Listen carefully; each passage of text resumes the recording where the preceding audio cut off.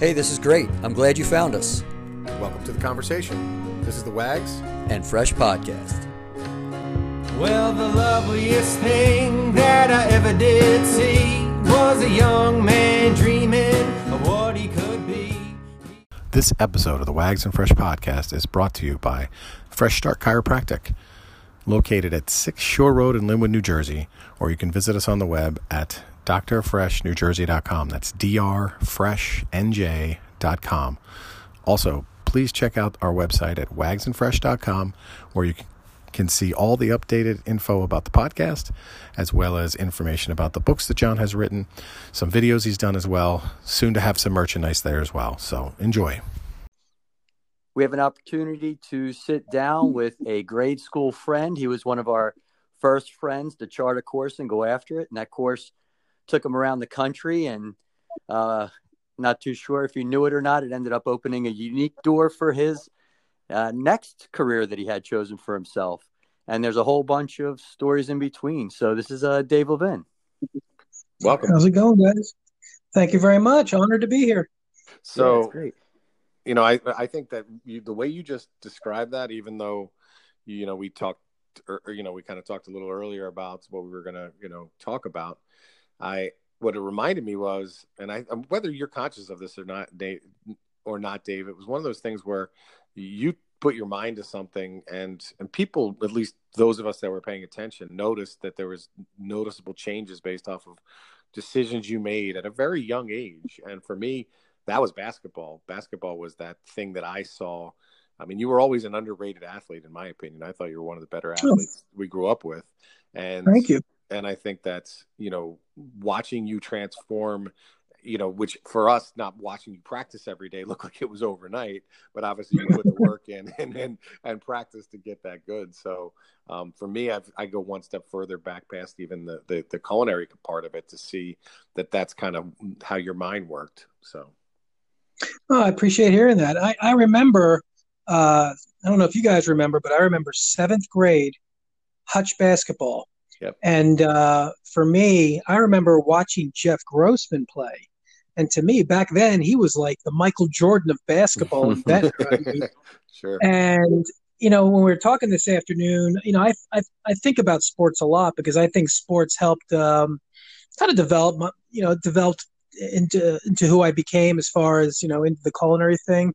But when I think about basketball, especially this afternoon, it brought me back to 7th grade. I didn't know what I was doing that first year of Hutch. Sure. I remember Charlie Lacino was our captain, and we had a team. It was me, Charlie, Al Messina, Fred Burwell, and Jim Grimley. Now, my dad had to take over that team about halfway through. Franny Shaw's dad was coaching it, and he was just having problems after the first few games, so I asked my dad to coach. I didn't even know about the 3-second rule. I couldn't shoot. I didn't know what I was doing. Charlie was yelling at me the first couple games. He said, when you're on offense, you can't be in the center of under the rim. It's 3 seconds. I didn't even know what he was talking about.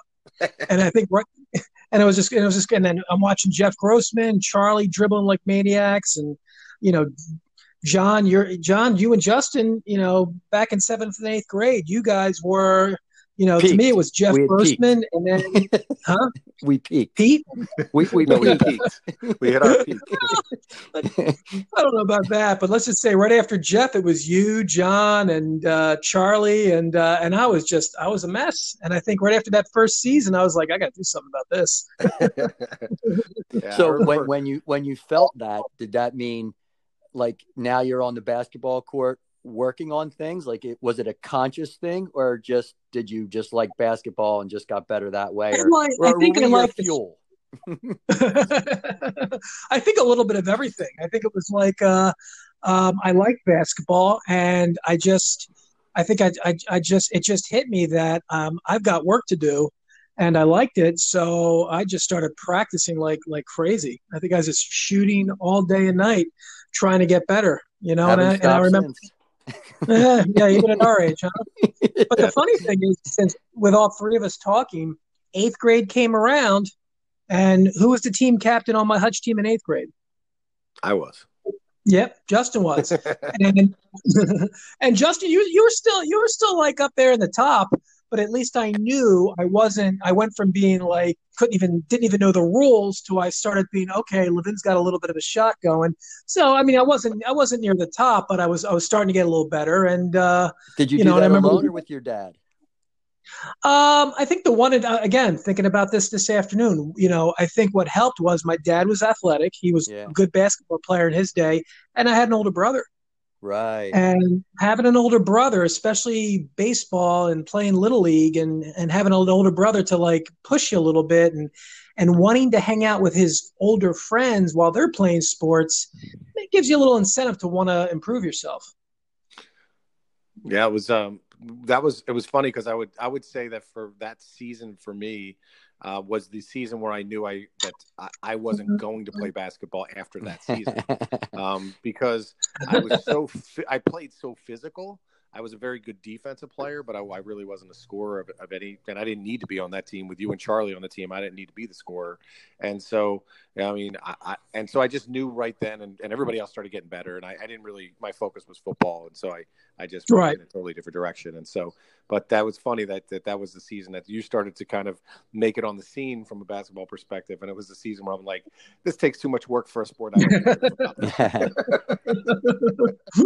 That's funny. Yeah, me, you, Charlie, and Pete Salata. I remember was on that team too. I think Dirk Mewitz was on that team. You know who else was on our team? Doug Coleman was on our team. He was on the bench. And George Suter. Were they? Yeah, they were on the bench.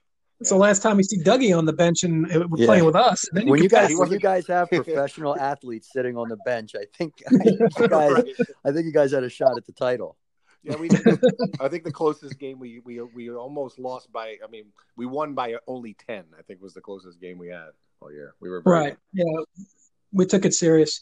But sports was huge. I mean, I think sports was huge for a lot of people in developing themselves and coming up with an identity. You know. Sure. Well, that's what I was going to say. Your self-awareness and self-confidence. You know, as other people are, you know, running around, you know, what should we do and what are you going to do? You know, you had those conversations, but you didn't need to have those conversations to make decisions or think of avenues that you think you would enjoy pursuing. And you were probably the first person who really had their own head on their shoulders and, you know, actually had a direction. Well, I guess I was fortunate. I got that job at Lou's Restaurant in Ventnor sometime in, I think, junior year in high school. And, you know, just wanting to have some fun and work with with friends. I think it was a fountain boy making milkshakes and cutting desserts for the waitresses and pouring sodas. And I remember Herb, the owner, he just came up to me, I think after 6 months, and he said, I need you to work in the back of the room with the chef. I never wanted to. I didn't like the guy. And he said, just do me a favor. His assistant quit. Just go back there with him. And that really started it. You know, that just what really. Happened when you got back there? You just actually enjoyed it, or just was like, this is pretty cool, or? Not at first. I didn't like the guy. He was Joe was. Anytime I walked back there, he would give me a hard time. Like, what do you want? What are you doing back here? When I worked up at the front, so I did it for a favor for Herb. And I went back there, and Herb introduced me to him. He knew who I was, and he immediately handed me, I think, a bag of carrots and a bunch of celery, and he taught me real quick how to use a knife. And he said, start chopping away. So about 5 Band-Aids later, I finished chopping this huge thing of vegetables up, and I said, "Oh, what are we making?" And he goes, "Well, give me the trash can," and he threw them all away. Yeah. And he said, that was knife skills lesson number 1. But I learned how to use a knife when I was 17, 16 years old. And then I love it. Yep. And then and then that gradually turned into, all right, came in the next day. Let me teach you how to make this. Came into the net. Let me teach you how to roast turkeys and roast meats. And all right, watch me make the gravy. Get me the onions. All right, you're going to make the potato salad and the dressing, and you're going to put the meat in the oven. And little by little, this kid who didn't know how to do anything except play a little ball, maybe, was never given responsibility ever in his life. I didn't. Long story short, my dad lost his father when he was like 14, which is like, I guess, a very rough age to lose your dad. So my dad never grew up learning how to do anything. Couldn't change a tire on his car. Couldn't do anything around the house, building anything. So he had nothing to teach me and my brother, technically. Sure. And I like the rest of us, we were not the best students in the world. Mm-hmm. I was an average student. So I get placed in this kitchen with this chef, and he starts teaching me things. And for the first time, I was actually learning, and somebody actually gave me responsibility and trusted me with it. And it just hit me like it just hit me like out of nowhere. I can do this, and I actually like it. And then I Right. became a sponge, and just took off. So it took off. It took you off to where you went right into culinary school from. Well, Or by what the was your journey? after the end of that, after the end of this one summer going into senior year of high school, I had learned so much. I had made up my mind. I want to do this for a living. And that's obviously talking with the chef who I hated, Joe, became one of my best friends. Started talking to me about culinary school. And I just started to read up about it. And little by little, I just started to get excited about it. The more I learned and the more I wanted to be a chef. So I went to Atlantic Community College like right around before even September, and I just signed up for culinary school, did all the paperwork. And so going into my senior year, I was ready to go. Wow. And then by that time, I was making plans to follow Joe, who had left Lou's. He went to Showboat, and kept in touch with him. And later on, I asked him, could you get me a job at Showboat with you? And so I was moving into, my second job, getting more experience, signed up for culinary school, and my senior year hadn't even ended yet, barely even started. Wow. And so things were already rolling. And right in your backyard was a pretty great school, right? I mean, it was known for being a great culinary school too. Yeah, it's pretty much known as it's probably still maybe the best in New Jersey. Yeah. I mean, back then it didn't have much competition in the state, but now obviously there's so many community colleges that have opened up over the years that offer a culinary program. But Atlantic Community College still is known as one of the top, if not still the best culinary school in the state at least. So it's got a good reputation. That's a great feeder system into all the casinos and everything. Oh, so yeah. it makes a lot of sense. So Absolutely, yeah. Definitely the area needs it with the casino industry. sure. But I mean, I guess my question to you is, did you see that in yourself as being something on how you're wired, on how you thought about? I think it's tough when you're younger, obviously, to kind of recognize that, hey, practice equals, results. Right. And how do I then translate to the next, thing I'm interested in, and so forth and so on. You're not sometimes aware of it, but did you have any conscious awareness of that happening at the time, or when did it become real to you, understanding how that was all working for you? As far as becoming a chef? In general, for me, I a lot. John's real good at it, kind of diving into the deeper details. But for me, I love the idea of the concept of how you can translate one way that you're, I got you. To basketball, and then you got into culinary, and then now you're translating into the next thing, and so forth and so on. And whether you're conscious of it or not, you have been. Yeah, like were you doing foul shots in the kitchen? Like, did you take? Well, I guess I think what well, the one thing I've noticed, okay, if you go back to our basketball discussions, 7th grade I was awful, 8th grade I got a little better. And then my goal was I'm going to make Atlantic City High School's basketball team. Right. Somehow I'm going to play 1 year of Atlantic City High School basketball. I got to make it once. Freshman year, I was still not as confident, but I knew in the area of Ventnor and Margate, I was pretty good. I was okay. Right. And then sophomore year was the year. I said, I'm going to go for it. And, I was playing and I'm going to a tryout with Bobby Martin, who played for the University of Pittsburgh. So it was pretty intimidating. And a few other guys. I mean, you could say for our area, those are the best guys at basketball were on that team. So for sure, making that team said something about where you've made it, with your basketball skills at that level. That was the team to make. So I guess what was happening to me was that I wasn't accepting average in myself. I wasn't going into something without a goal or a plan. I refused to, just be, known as okay. I didn't necessarily have to be the best. I mean, but I didn't want to be at the bottom. And so I started to see that with sports was a big help. And again, having an older brother helped, having a dad who was athletic helped, and that started to get instilled within me. So when the cooking thing came around and I started to think about becoming a chef, it wasn't, okay, I'm not just going to go to culinary school and cook. I'm going to culinary school for a reason. I want to be the guy. I want to be an executive chef. And it's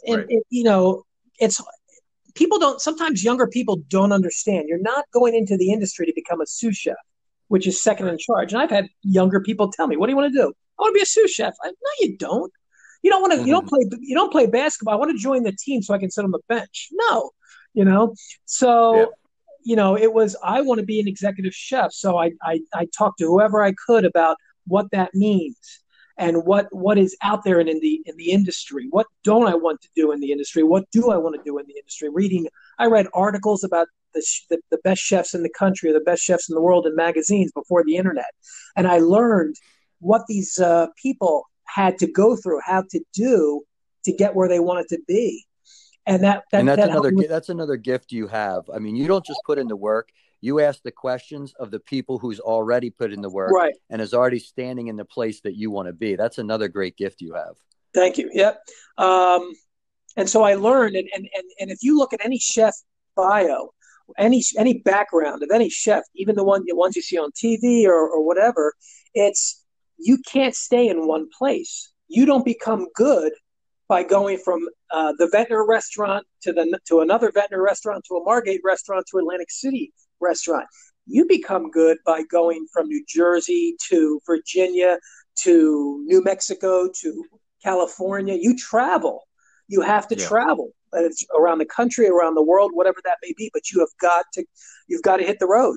And so right then, while I was going to culinary school, I knew I had to leave New Jersey. And there's some people that never want to do that. And how old were you at this point? Probably 19, 20 in culinary school, Atlantic Community College, where I knew I had to eventually start thinking ahead. A year before I graduated, where do you want to be? You have to leave New Jersey. Easier said than done, but where do you go? Well, then that's the next step. And again, back then there was no internet, so it's reading magazines and literally writing down, literally on a piece of paper, what's the best hotel in Florida? What's the best hotel in Texas? Who's the hottest chef in the Southwest? Who's the top chef in Boston? Write them down and literally get on the phone and just introduce yourself and say, I want to work for you. And it's something that still hasn't changed today. If we flash forward in what I do with some of my current students, you literally get on the phone and introduce yourself to a chef, and you tell them who you are and what you want. And I'd say probably 6 months before I was going to graduate culinary school, I found this. I got a hold of somebody in a association down in Palm Beach, Florida, and I asked him who was the top chef in Southern Florida, at a hotel. And he told me about this guy named Hubert, real young chef, and he was executive chef over what is now the Four Seasons Ocean Grand in Palm Beach, Florida. Beautiful little resort, right along the beach. And he said the guy is doing some really, really cutting edge style food, real modern Floridian Caribbean food. And I literally called him up out of the blue and introduced myself. And he said, "Get over here, get on a plane and come out and talk to me." And luckily, I had an aunt and uncle who lived in West Palm Beach. So it was a simple phone call. They came to the airport, picked me up, and I literally, they dropped me off at this hotel, which was like right out of the lifestyles of the rich and famous. It was just the most beautiful thing I've ever seen. And I went to the front desk. They brought me back to the kitchen. I had to sit in the chef's office waiting for him. He was being interviewed by a bunch of food magazines. And I'm just sitting there watching the kitchen, and I'm looking at these beautiful plates of food go by. And I just knew right then and there, this is where I need to be, And that's, of course, after calling about 50 other places on the phone, from California to Alaska to Boston to Virginia. I called everybody, That's yeah, it was pretty cool. It was pretty cool. And how long were you there? I was there for 2 years, and I had some experience. I mean, by the time I went there, I had 2 years of culinary school experience, Lou's Restaurant in Ventnor. I worked for Showboat, Cousin's Country House, if you guys remember that restaurant. Waterford Inn, across from ACC. So I worked at Ramshead Inn. I worked at the Ramshead for a year. So I had a little bit of experience, but I voluntarily told the chef, or asked him, I said, I don't care what you pay me, but I want you to treat me like an apprentice, like an old, like the European style apprenticeships, where don't put me in one place. I want you to move me around from every station. and I'll give, for 2 or 3 years, just move me everywhere. And he agreed to it. And he didn't pay me much. I mean, he paid me enough to where I could live. Luckily my parents helped me. But yeah, he hired me as like an apprentice, and he basically moved me around from he made me a breakfast cook one day, put me on the lunch hotline for 6 months, put me in the butcher shop for 6 months, the fine dining restaurant, the pastry department, just everywhere, and I just learned. It was. See, awesome. I'm just really encouraged by your vision and your plan, because to go from the places you worked at to go to this place and not only go there and meet a top chef, but you are so laser focused on what you want that you actually told him how to use you. Yeah, it was good. Because you already knew what you wanted to get from that experience that would be worth more than anything else. And you actually managed that situation.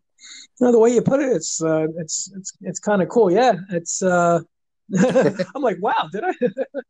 Yeah, I mean, I just read, again, reading magazines. It's there's roadmaps to everything, and we didn't have the internet back then. So the roadmap was literally like, if you pick up an article in the paper or a magazine, and you hear a story of a chef who's nationally known, well, what did he do to get there? And all the top chefs would go to Europe, and they would find these great chefs, and they would do these like apprenticeships where they would just, move around from station to station. And why am I going to go? Am I going to go all the way to Florida to be the breakfast cook there for 2 years? What was it? Well, maybe he was thinking so much about his career that he didn't know what it was like to be a good supervisor to an apprentice. Maybe if you just would have followed him off his suggestions, he was probably maybe just looking to further his career and show you a couple things. But that's why knowing what you want is so important, even if you're around greatness, because you can bring more out of them as their ability to help you, but you can make sure you're getting at what you want out of it too, even if it's your first day emptying trash cans. It was awesome. It was the perfect place too for me. The chef was young. The cooks that worked there were all culinary school graduates for the most part. Most of them were culinary school graduates.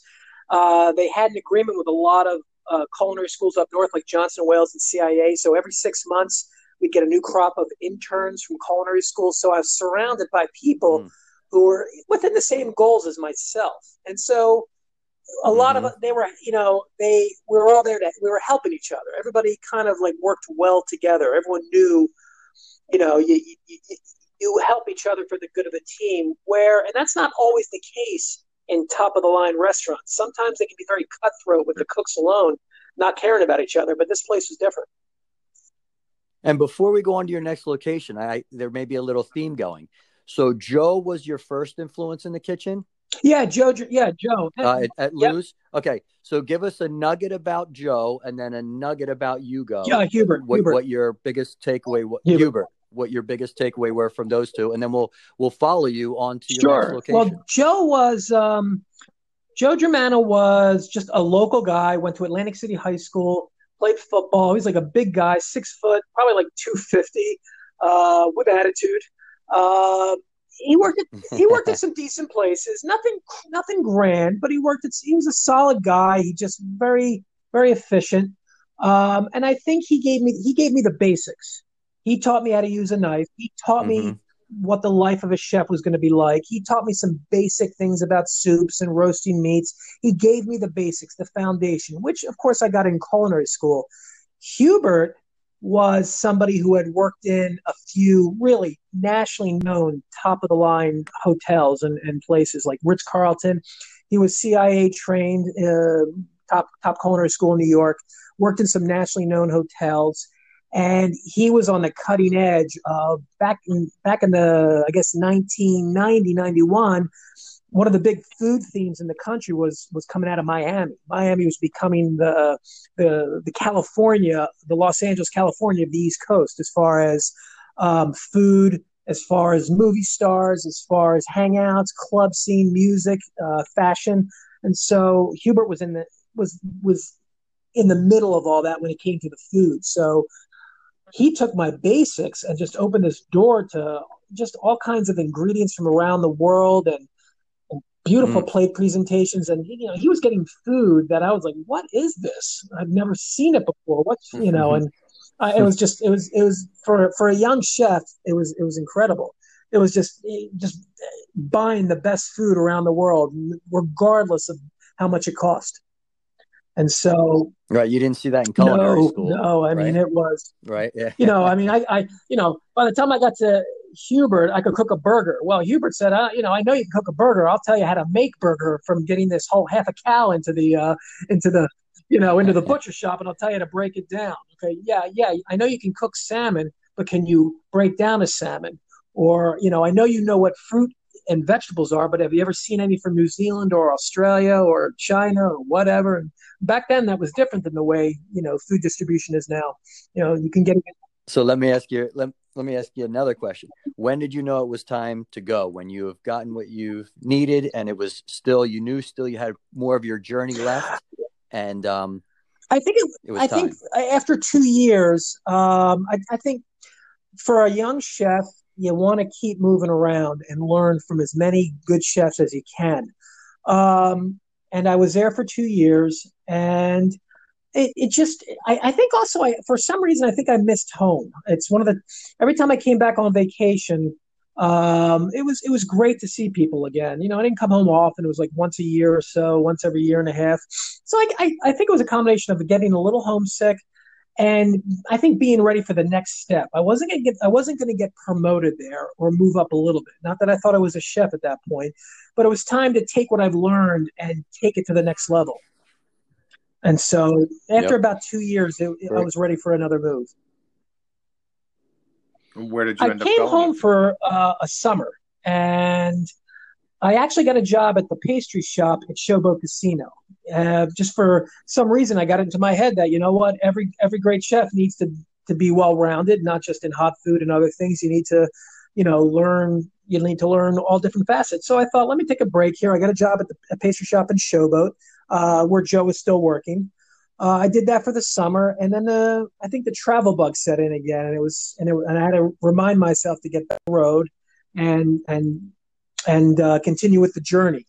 And so the next step was Washington, D.C., which I've always read had some great chefs and was a really good town a good restaurant town.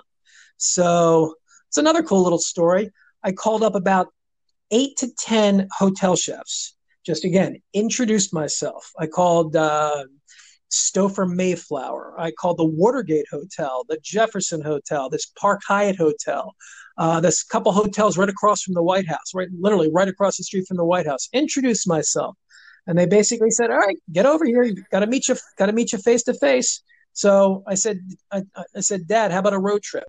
So literally, we drove down to D.C., got a hotel room, and I basically took about 8 cab rides from hotel to hotel, getting about 8 to 10 interviews within a 2-day period, and which was pretty cool. And I settled on this one place. At the time, it was called the Stouffer Mayflower Renaissance Mayflower Hotel. I've been there for it's like 120-year-old National Historic Register, beautiful awesome. building, and they had a position open in their fine dining restaurant. And the interesting thing was the chef of the restaurant, an Italian chef, his name was Tino Buggio, wasn't there at the time. He was on vacation. So the executive chef at the hotel hired me, which was a little, interesting. So I went there, and it was a very unique situation because it was a fine dining restaurant within a hotel, but it was very self-sufficient. They did all their own desserts in the restaurant. They did make their own pasta.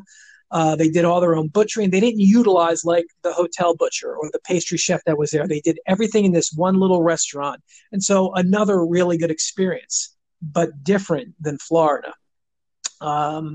European chef, a little angrier than Hubert.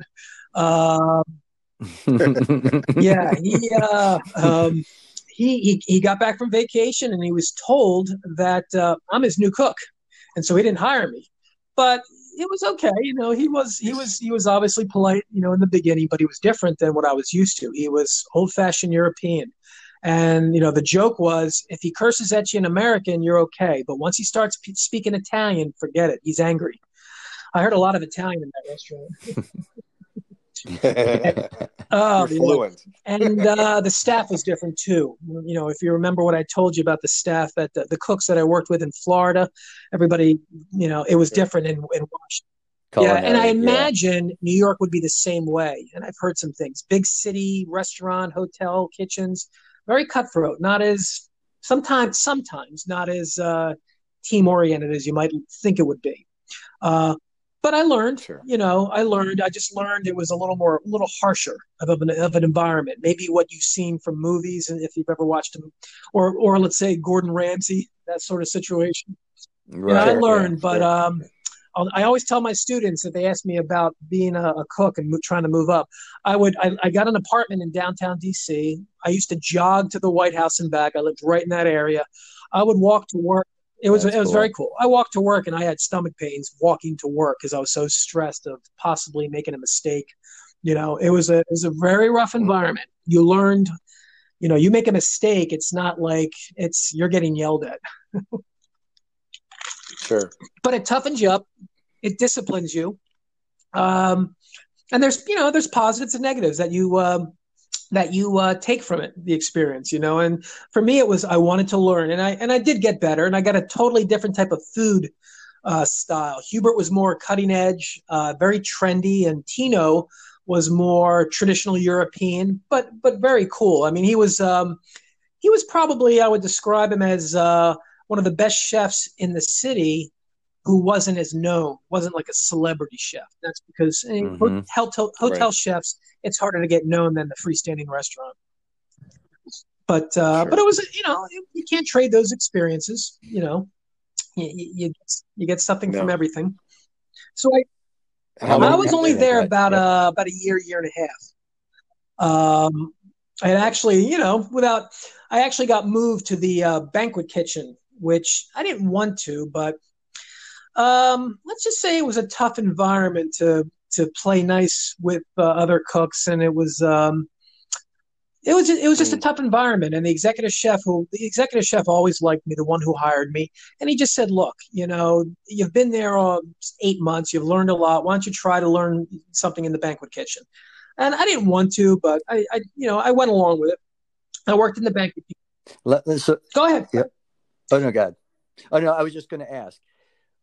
Now that step, was that something that's in line with being an executive chef, like something you would help for that part of your career, or do you feel like that was sort of a side step and you were trying to fight back to get on course? You're good, John. You're good, you. Yeah, that was at the time. Being cooking in the fine dining restaurant, you were considered at the top of the food chain. So when the chef basically asked me to go to the banquet kitchen, I thought it was more of a sidestep. Little did I realize Hmm. it helped me. It helped me greatly. Um, and Aha. yes, but unfortunately, I didn't enjoy my time in the banquet kitchen because when you're in a fine dining restaurant, you're making very cool things for a particular plate. You're not cooking for 1,000 people. You're cooking for sometimes it was 40, 50 people at a night. So you can concentrate on doing really intricate work, making pasta from scratch, making nice plate presentations. But when you're doing banquets for 500 to 1,000 people, you're cutting vegetables for 1,000 people. You're Mm. grilling off steaks for 1,000 people. At the time when you're The young, fundamentals, huh? right? You're What? just pounding away at the fundamentals, That's huh? it, and that's it. And at that time, I wanted to learn, learn, learn. I didn't realize I was learning. Um, I was working for a really good chef. He was young. He had worked at the fine dining restaurant with Tino. He was a great guy who I still keep in touch with to this day. I even keep in touch with Tino to this day on Facebook, which is funny. Um, but I didn't enjoy my time. So eventually, after about a year and a half total in the hotel, it was time to go, and it was time to make a move. It was time to move up in the industry. And so I heard about a position opened at a DoubleTree hotel at the time, a few blocks away, which was a step down in hotel quality, but a step up in position I was going for. I was Hmm. going for a sous chef position, and so that was the next move I tried for, and I interviewed at this hotel, um, and um, and they looked at my resume and they were impressed. The good thing was the person interviewing me, the food and beverage director, Alan, he worked in Florida, so he heard of the Ocean Grand Hotel. So he immediately called me up asking me to come in for an interview. And so that was my next step, and I got hired as a sous chef at it's even a Holiday Inn in New York. It's Holiday Inn's not the most upscaled brand, but you're Holiday Inn in New York. So the DoubleTree was a decent brand. Right.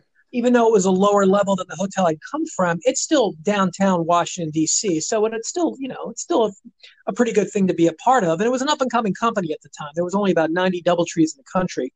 So, I mean, I was only 23 at the time, 24. So I got, my first sous chef position. And, I was on my way at that point. It turned out to be a good move. So for those of us that don't really know the difference of what the sous chef does versus a chef versus executive chef, what is a sous chef? What is it? What's the sous chef in a smaller hotel like at the DoubleTree? I was the chef's basically right-hand man. The executive chef was responsible for the food costs, the labor costs, for the menu writing, the hiring, the firing, the whole thing. His sous chef would be his man in the actual kitchen, right in the thick of things, making sure the restaurant food goes out, the banquet food, et cetera, et cetera. And so I was hired for that position. Yeah, so it was pretty cool. And at that point, I had gotten to a certain level. I was now in management. I was no longer a line cook, which looking back on it, maybe I wish I had worked under a couple more good chefs and still learned a little bit. Sometimes you can get that first step and it can be too fast, but it was still a good move. Sure. I was still getting a little more money and started to really come into my own. Now I was part of the decision making process and in charge of people double my age, which had its own challenges. Sure. I was obviously I was in that business on the outside of the front of the house side when my career, and I was doing a lot of that as well. I was managing at 20, 21, 22, 23, and managing a lot of people that were 25, 28, 30. It was a challenge, but and you definitely learned how to become better as a manager, and it's a good time. If I would suggest anybody, as you and I've talked about, that's a young man's game in the restaurant business, hotel business, and it's what's great about it is that you might as well jump into the deep end as soon as you possibly get that opportunity. I agree you should do all those things and take all the proper steps in whichever side of the house you're on, but at the same time, there's no reason to wait. You might as well dive right into doing what you want to do. And if you want to manage or you want to be a sous chef, or you want to do whatever you need to do, you don't let things like age absolutely, because it'll help you long term. The only thing it hurts you is that you're probably not going to be friends with a whole lot of people when you're a 23-year-old manager. But you just have to recognize that's part of the gig. And I know I didn't really care about that so much. So I'm sure that was something you just had to manage through and deal with. But you came out the other side, no problem. It was a great move, but it did bring about a lot of challenges, as you were talking about, as you mentioned. I had to go through I went through a lot of ups and downs the first couple of years, because I was never, the funny thing is, looking back on my career, chefs taught me how to cook, but chefs never taught me how to be a manager and how to be a chef, actually. Because, people think, well, if you're a chef, you're a great cook. Well, that's only part of the game. A chef runs the kitchen. And so Hubert I never learned how to run a kitchen from Hubert or Tino or Joe. I learned how to cook. So now I'm being given a job as far as and culinary school certainly doesn't prepare you for that. So now I'm supposed to manage people. I'm supposed to manage situations. I'm supposed to manage customers who confront waiters who confront me, or clients, and I just wasn't in over my head.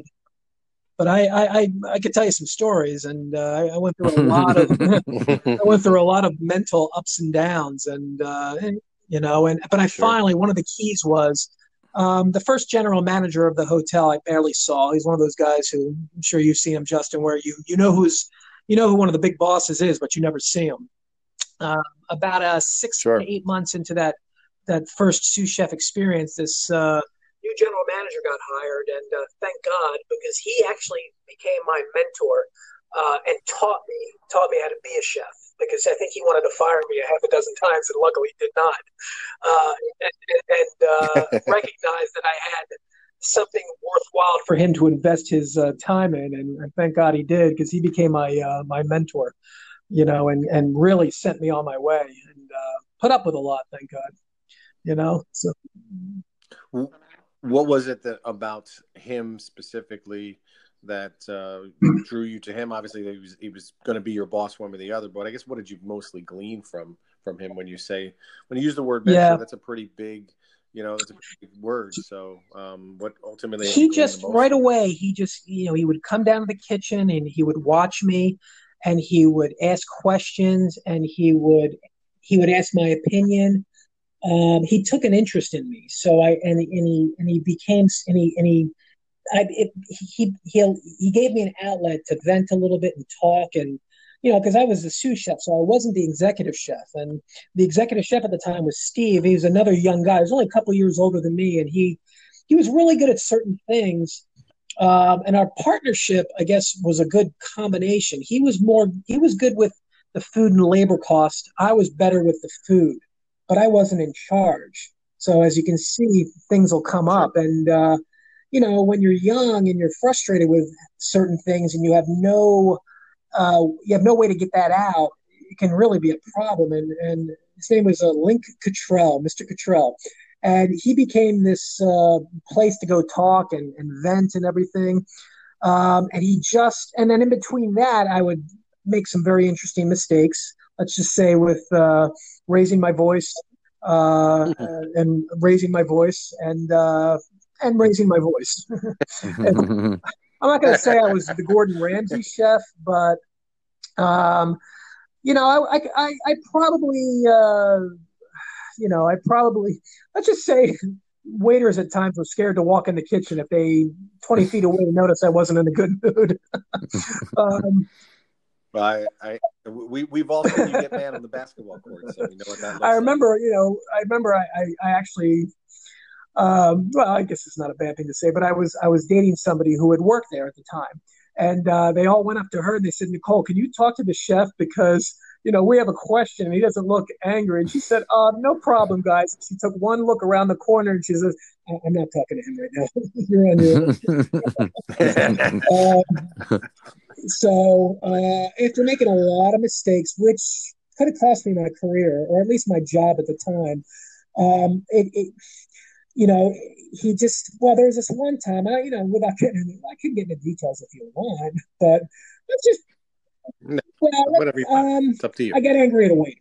I got angry at a waiter, and let's just say I got very angry at a waiter, and I was wrong. And it finally hit me. And this is about a year, at least a little over a year into the whole thing. I got very angry one day on a Saturday, and I really just went a little overboard.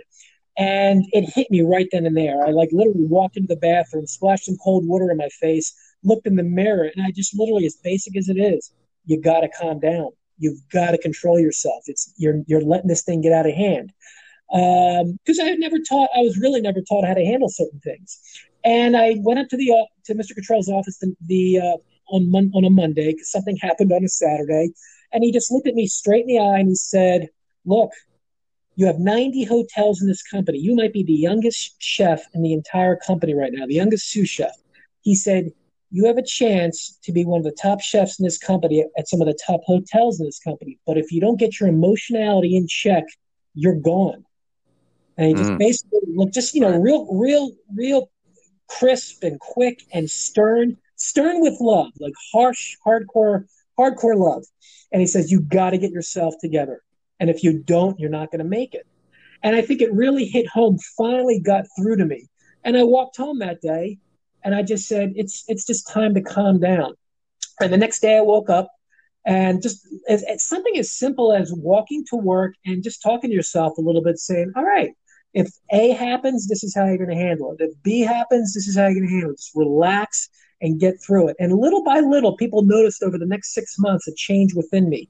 My employees were telling me, hey, chef, you've been really cool lately. It's really good working with you.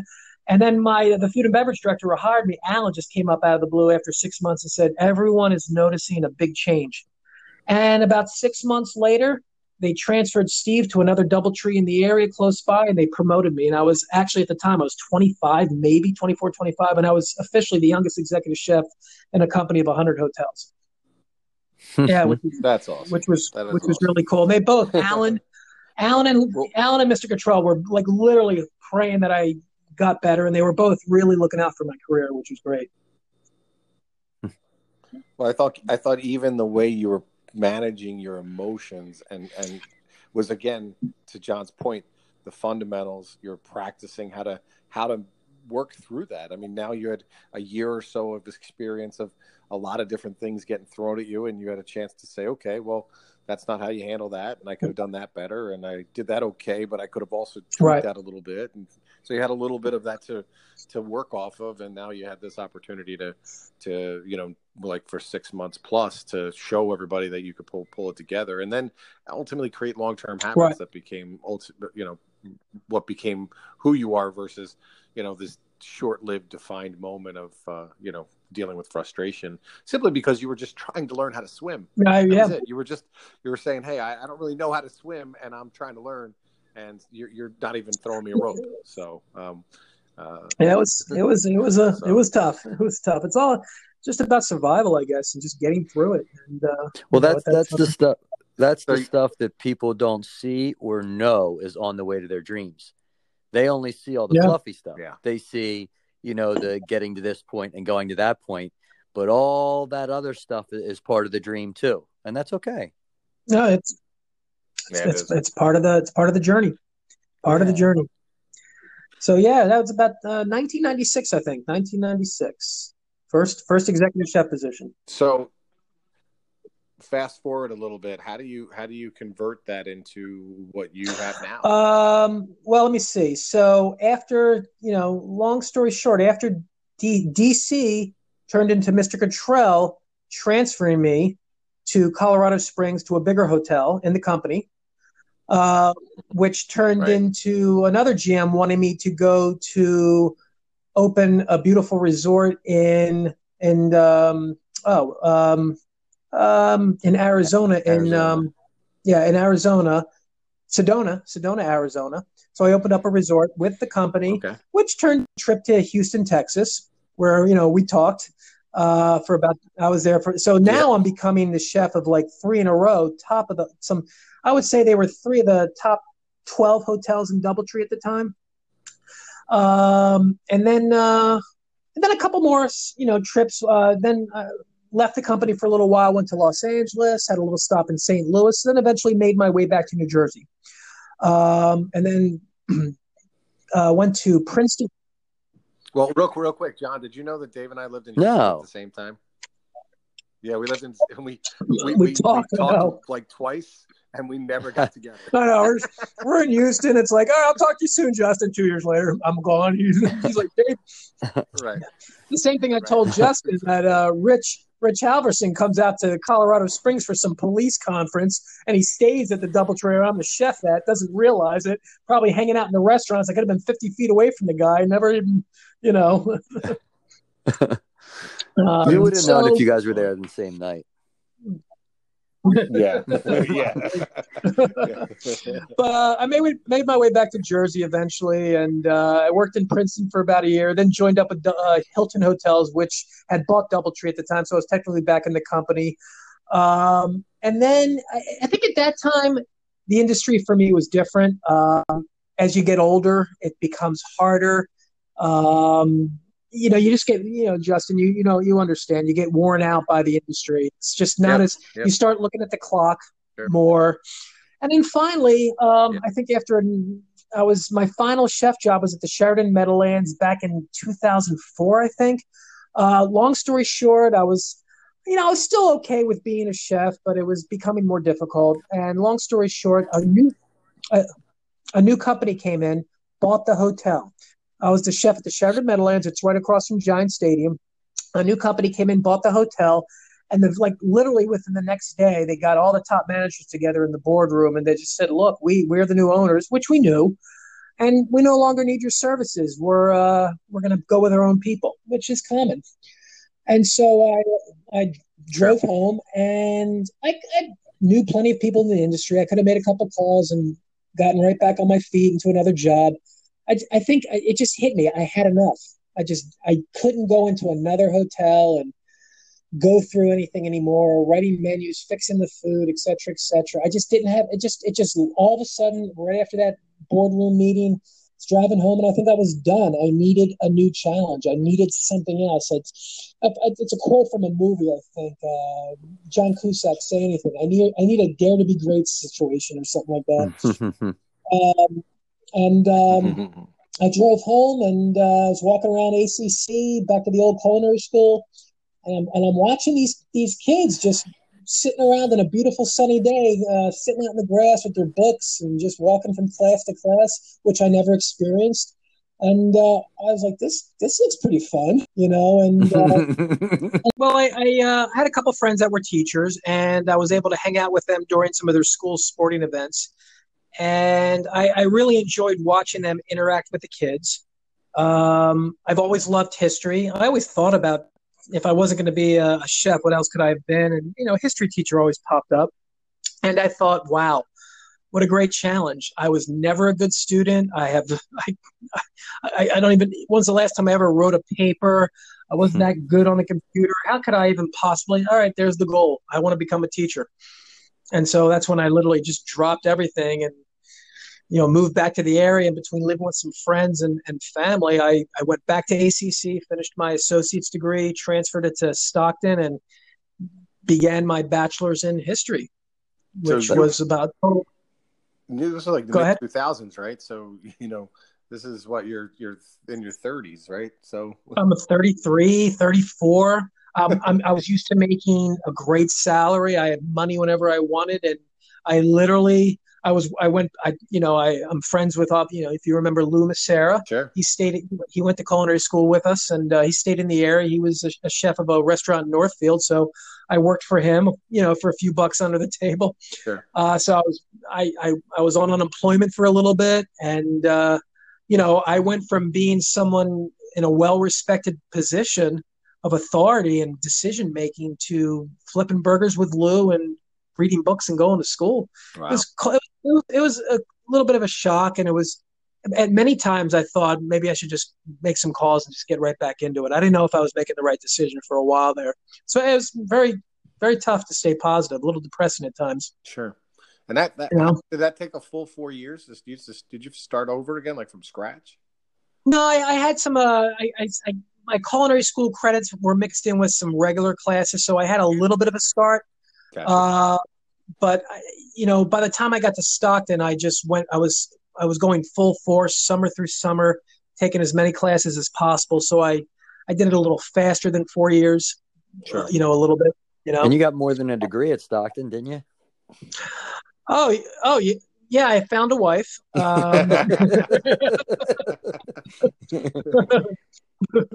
Yeah, I met my wife there, and I discovered. I guess it was just, I met my wife, which was great, obviously, but also just it was actually the best time of my life. I think I had worked in such a demanding industry, such a stressful industry that I enjoyed every minute of that college experience because I never got a true college experience. I mean, while your typical student would go to class and go home, if I had class at 12, I'd get there at 9. I'd sit at a table, a cup of coffee, read books. I'd hang out there all day.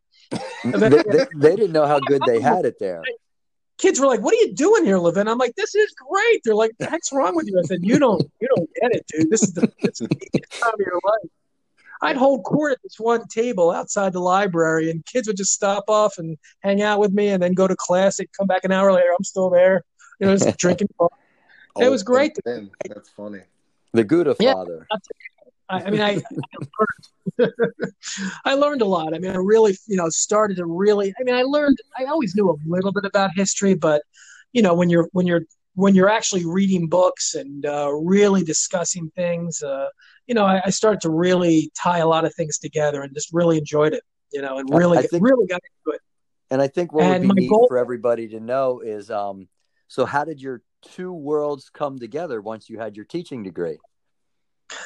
Oh well, that's the funny part. So I graduated. I got I never got a less than a B in a history. I never got less than an A in a history class. I graduated magna cum laude. I was award winning thesis and yada yada yada. So I take all these awards into my interviews and to like Oakcrest, to Absegami, to some other high schools, and they're like, "Oh, that's great, history degree." So anyway, moving on. Tell me about what life was like as a chef. As we went to an interview, they were more interested in the chef experience than the history degree.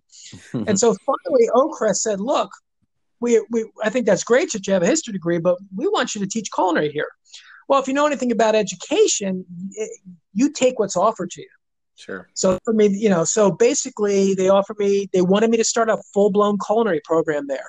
And I thought, all right, let me get started there. I can always transfer it to the history department. So I didn't know anything about, I taught cooks. I mean, I was a mentor to young cooks, by the time I was done.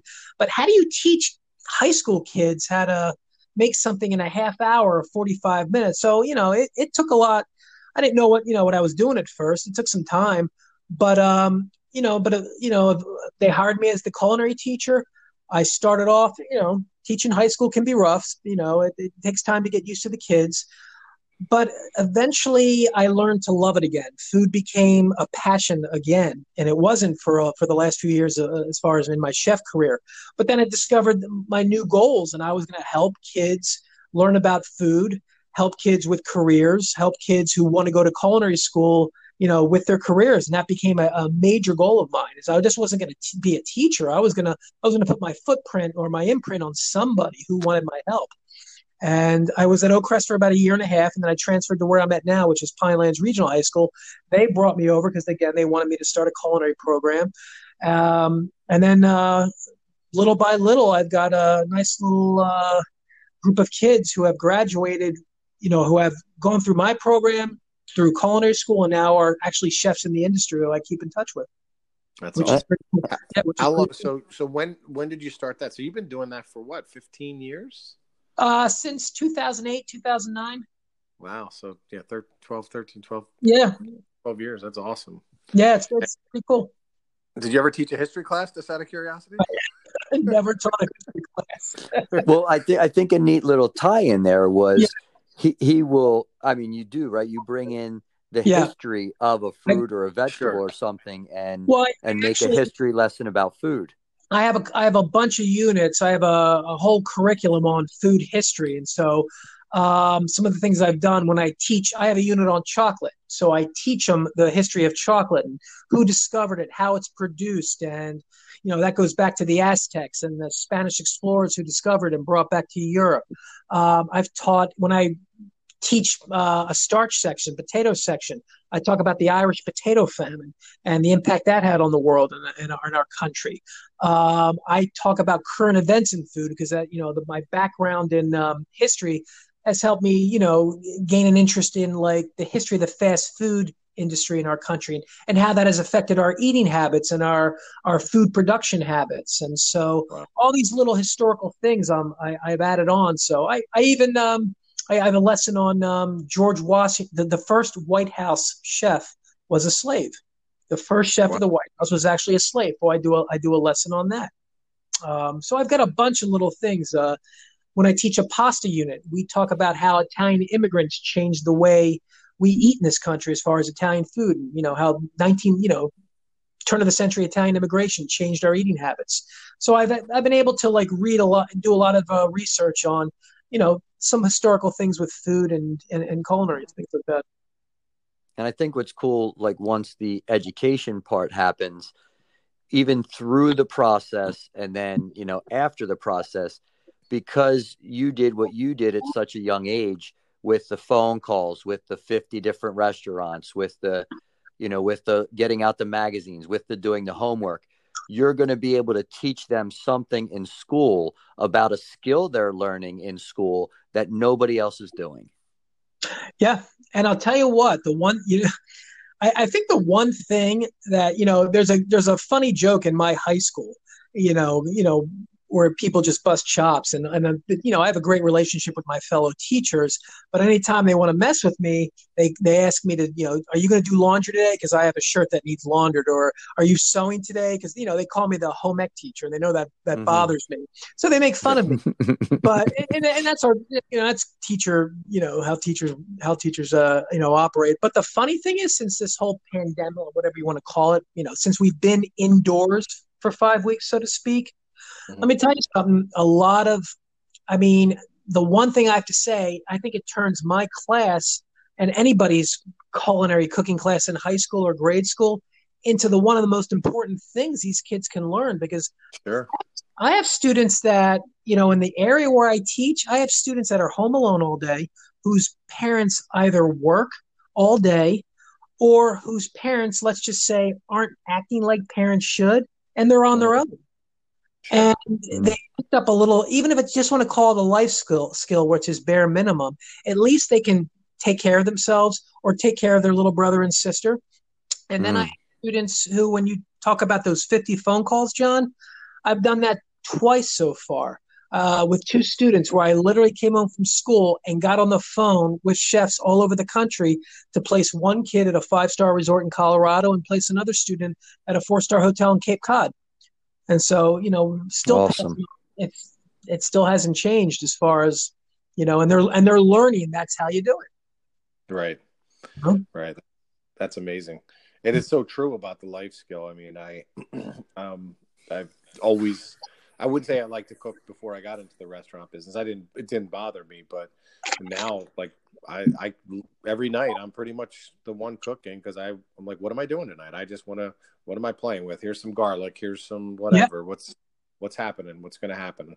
So.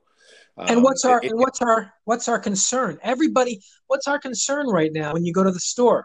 Is there anything going to be there? What am I going to make with what they have to offer? I mean, literally everything about what's going on right now is something going to run out, and what am I going to cook? What am I going to eat? It's right. I mean, and you can even go one step beyond that, which is all the stuff you eat that you can just grab if you don't know how to make anything is what causes all the health issues that we have. Correct. Which is what makes everybody vulnerable in the first place. So, like, a lot of this stuff isn't just about the life skill.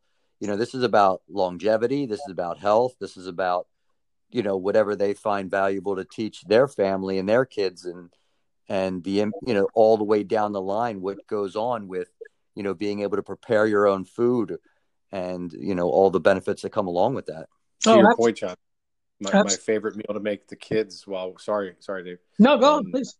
My favorite meal to make the kids every couple of days is some sort of egg thing, because I have 2 vegetarians in the house that will eat eggs, but that's the only thing they'll eat. So it's the one thing I can make where everybody will eat, right?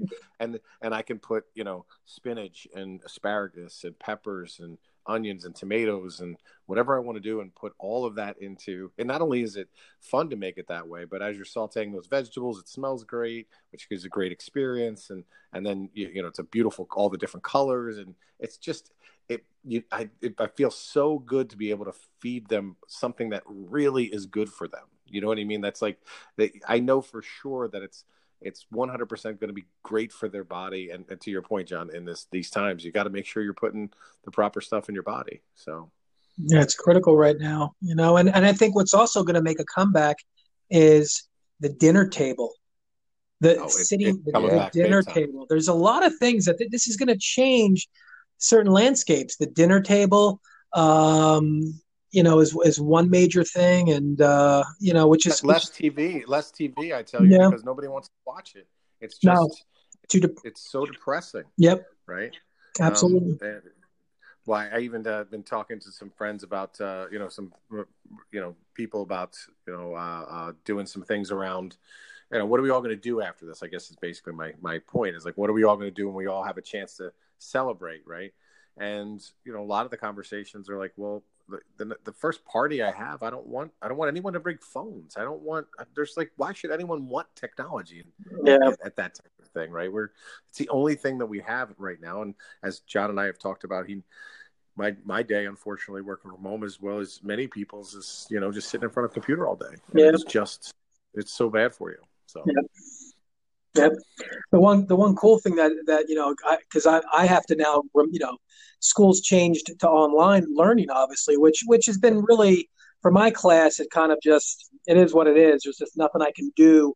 But I did, I send out assignments. Like one of the things I'm doing is, kids, it's tough to get them to read, but you can learn. I send them articles on the restaurant industry, what they're doing with the coronavirus, our farmers, what are their challenges, et cetera, et cetera. How to, food articles about what to cook while you're going through this. And so kids are learning, about certain things about this virus and this pandemic and how to handle it and what are the challenges. But the one thing I offered them was, if you don't want to do the worksheet, make a video, cook something you've learned in class, show me a skill from start to finish and video it. And not a lot of the kids have done that, because some kids, you don't know their financial situation at home and whether they can just go out and buy anything and everything.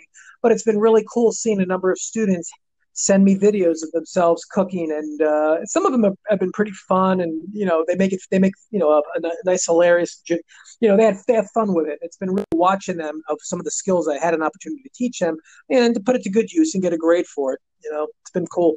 Right. Yeah, if you were to go through your head just all the things that food does and all the situations and all the people it brought together and holidays and grandma's famous this, and I mean, food is just such a big part of so many things. Yeah, and I think it's really hit home, especially now with everything, the good and the bad of food, Yeah, we're making, my mom comes here and we make my grandmother's cookies and we make my grandmother's food, and it's just fun for us to do, and sitting down at the table and all the things that we thought we were too busy for, but actually mean something. Absolutely. So I'll ask you one last question, and you may not have an answer for it, but you kind of sound like you're in a place where you've been able to put together your dream scenario. You got two little ones ish. They're not super little anymore, but and yeah. So, and obviously the job you have, you're really enjoying. It's right in your wheelhouse of now teaching and culinary. So, but the journey's not over. We're all, midlife, but midlife is only halfway. So do you see anything, as we kind of tap back into the theme here of goal setting and being able to go after something and obtaining that?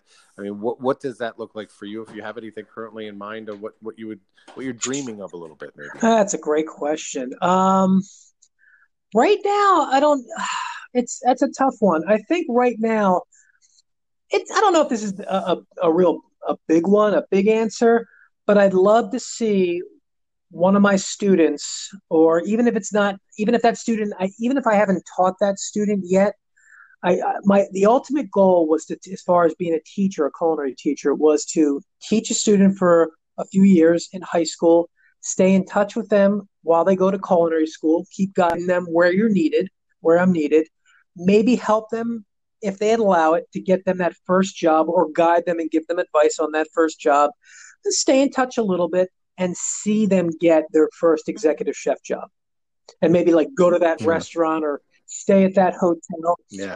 That would be the ultimate, and have that in one way or another, have that person just like say, hey, you had a little part to play in this. Thank you. That would be the ultimate, and I have a few students who are getting there, and who I've helped a little bit. Consider it an honor that they allow me to help them, because some kids you'll teach and they'll go off on their own, and that's it, and and they're doing their thing, and that's okay. But I've had a few who stay in touch, and I've continually helped them get jobs. Even this year, I got a couple students who already graduated culinary school. I helped them to get a job on LBI at the Seal Hotel. So that would be the ultimate. If somebody made it to the top, and That'd be awesome. that would be, I would be able. You go to bed that night going, you've made it. You've made a big difference. You've helped.